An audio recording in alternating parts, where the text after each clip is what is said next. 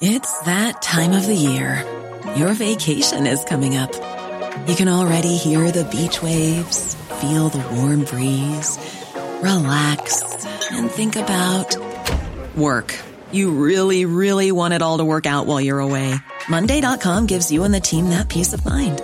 When all work is on one platform and everyone's in sync, things just flow. Wherever you are, tap the banner to go to Monday.com.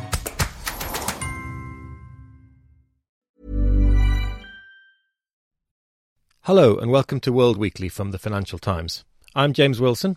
Today we're looking at Venezuela, where citizens voted on Sunday for a constituent assembly which would have far-reaching powers to reorganise the country. Joining me on the line to discuss that is Gideon Long, our Andean correspondent, who's in Caracas, and from Miami, John Paul Rathbone, our Latin America editor. Gideon, let me start with you, please. Can you just perhaps tell our listeners what exactly this constituent assembly was all about? Well, I think to understand it, you have to go back to the elections of 2015 when the opposition in Venezuela won a majority in the National Assembly, which is the democratically elected parliament. So ever since then, Mr. Maduro has found it difficult to pass measures through parliament. Earlier this year, the Supreme Court effectively allowed him to bypass Parliament altogether, and that's what really started this current wave of protests back in March, which have continued for these 4 months. Mr. Maduro is angry by the fact that he's continually being blocked by the Democratic Assembly, and so he's tried to set up this alternative assembly, a constituent assembly, which will have 545 members, and that's what the vote was for on Sunday, during Sunday's election. The Constituent Assembly, it's very difficult perhaps for listeners to get a grasp of what that could actually do. Just tell us a bit about the powers it would have in Venezuela. It would be the highest legislative body in the land, in effect. Is that correct? It would. When you usually think about the Constituent Assembly, you think about an assembly which comes together with a specific purpose, usually to redraft or to draft a new constitution. That's what most Constituent Assemblies have done in the past. But this body goes far further than that. It will be able to dissolve the National Assembly, the Congress. It will be able to rewrite the Constitution. It will be able to scrap all future elections, and it will be able to draft its own laws. So it's a much more powerful body than most constituent assemblies that have been assembled anywhere else in the world. And I think it's important to point out that it doesn't have a fixed term. Mr. Maduro has not said how long this body will stay in place. And the fear is that it will become a permanent fixture in Venezuelan politics and a sort of rubber stamp parliament to pretty much pass through any measure that Mr. Maduro wants. What did the opposition do with regards to this vote, Gideon? How did they approach this? Obviously, they controlled the National Assembly. They were blocking things for Mr. Maduro there. What was their view about how to participate in this round of voting? Well, when the president first announced the assembly on May the 1st, the opposition were divided. There were basically two schools of thought. One is we boycott it as a farce. The other is we take part and we can actually win this. We have so much support now and Mr. Maduro is so unpopular that we can actually win this. In the end, it was the former chain of thought that won out and the opposition decided to boycott the process entirely. That's why there weren't many people turning out at the polling stations on Sunday. The downside of that, of course, it means that all of the assembly members now are supporters of Mr. Maduro. Most of them are members of his own Socialist Party. But as we've seen, there's been an international outcry over the assembly itself, and it seems as though many governments will not recognise it as legitimate and have decided not to recognise the results of last week's vote. John Paul, can you help us to understand a little bit more the international response, the criticism that's arisen about Mr. Maduro's plans? Well, the response was swift and widespread, and it was basically condemnation of this bogus Constituent Assembly.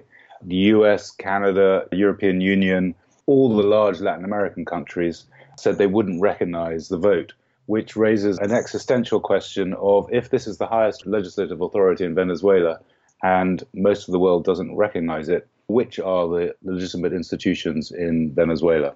And then the US, prior to the vote, had said if it goes through, we will be escalating the series of sanctions that we've been placing on officials within the regime.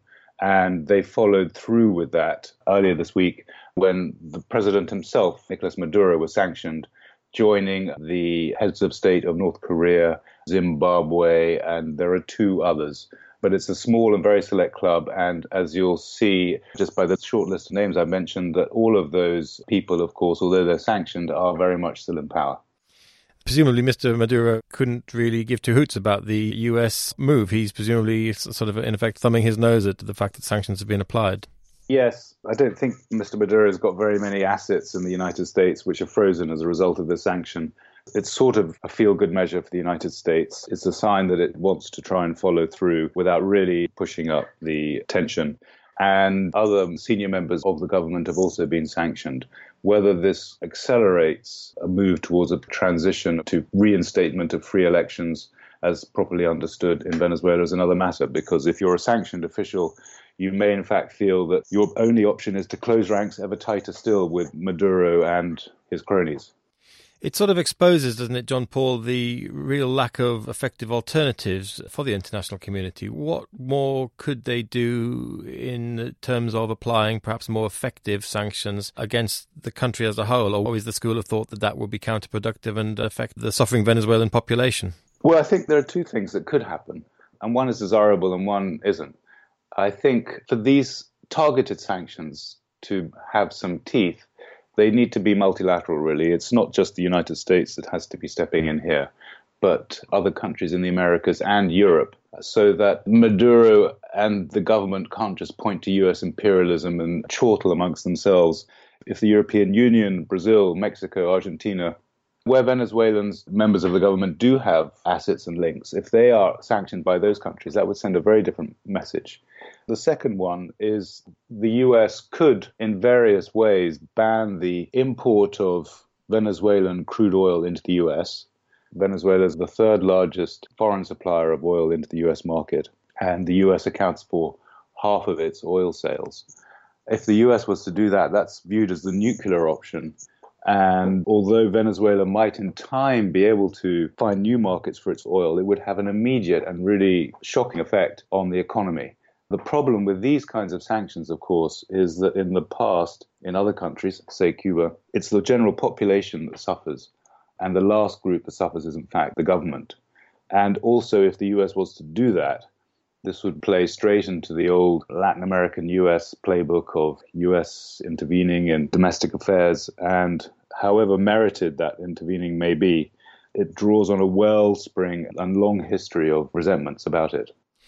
Indeed. Gideon, John Paul was reminding us there about the significant amount of oil production in Venezuela. And of course, this was a hugely wealthy country by Latin American standards not so long ago. You've been in the country for a while. Can you just give us some flavour of how much the economy has suffered during this many months of crisis and conflict in the country?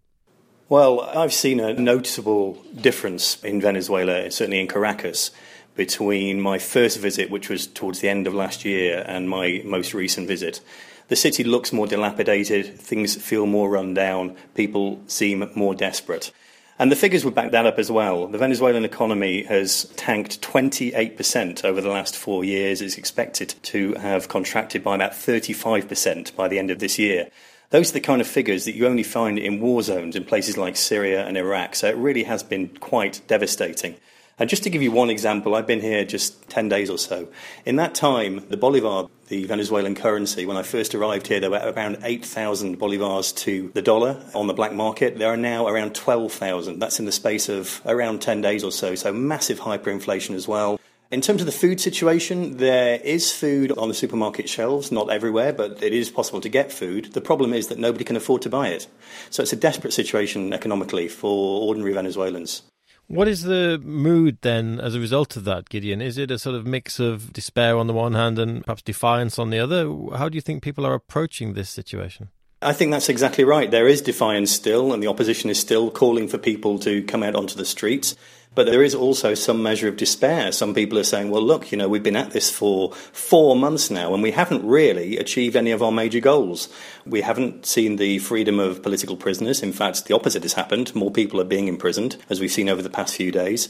We haven't got rid of Maduro, and we haven't managed to stop the Constituent Assembly. So there is some measure of despair, and some measure as well of people saying, well, look, I would like to be out on the streets protesting, but I need to work, I need to earn a living, I need to feed myself. So there's some measure of realism as well, which makes it difficult for the opposition to rally everybody behind their cause. And just to follow up on that point about the arrests, there was a couple of significant opposition leaders taken away to prison by government troops just a couple of days ago, is that correct?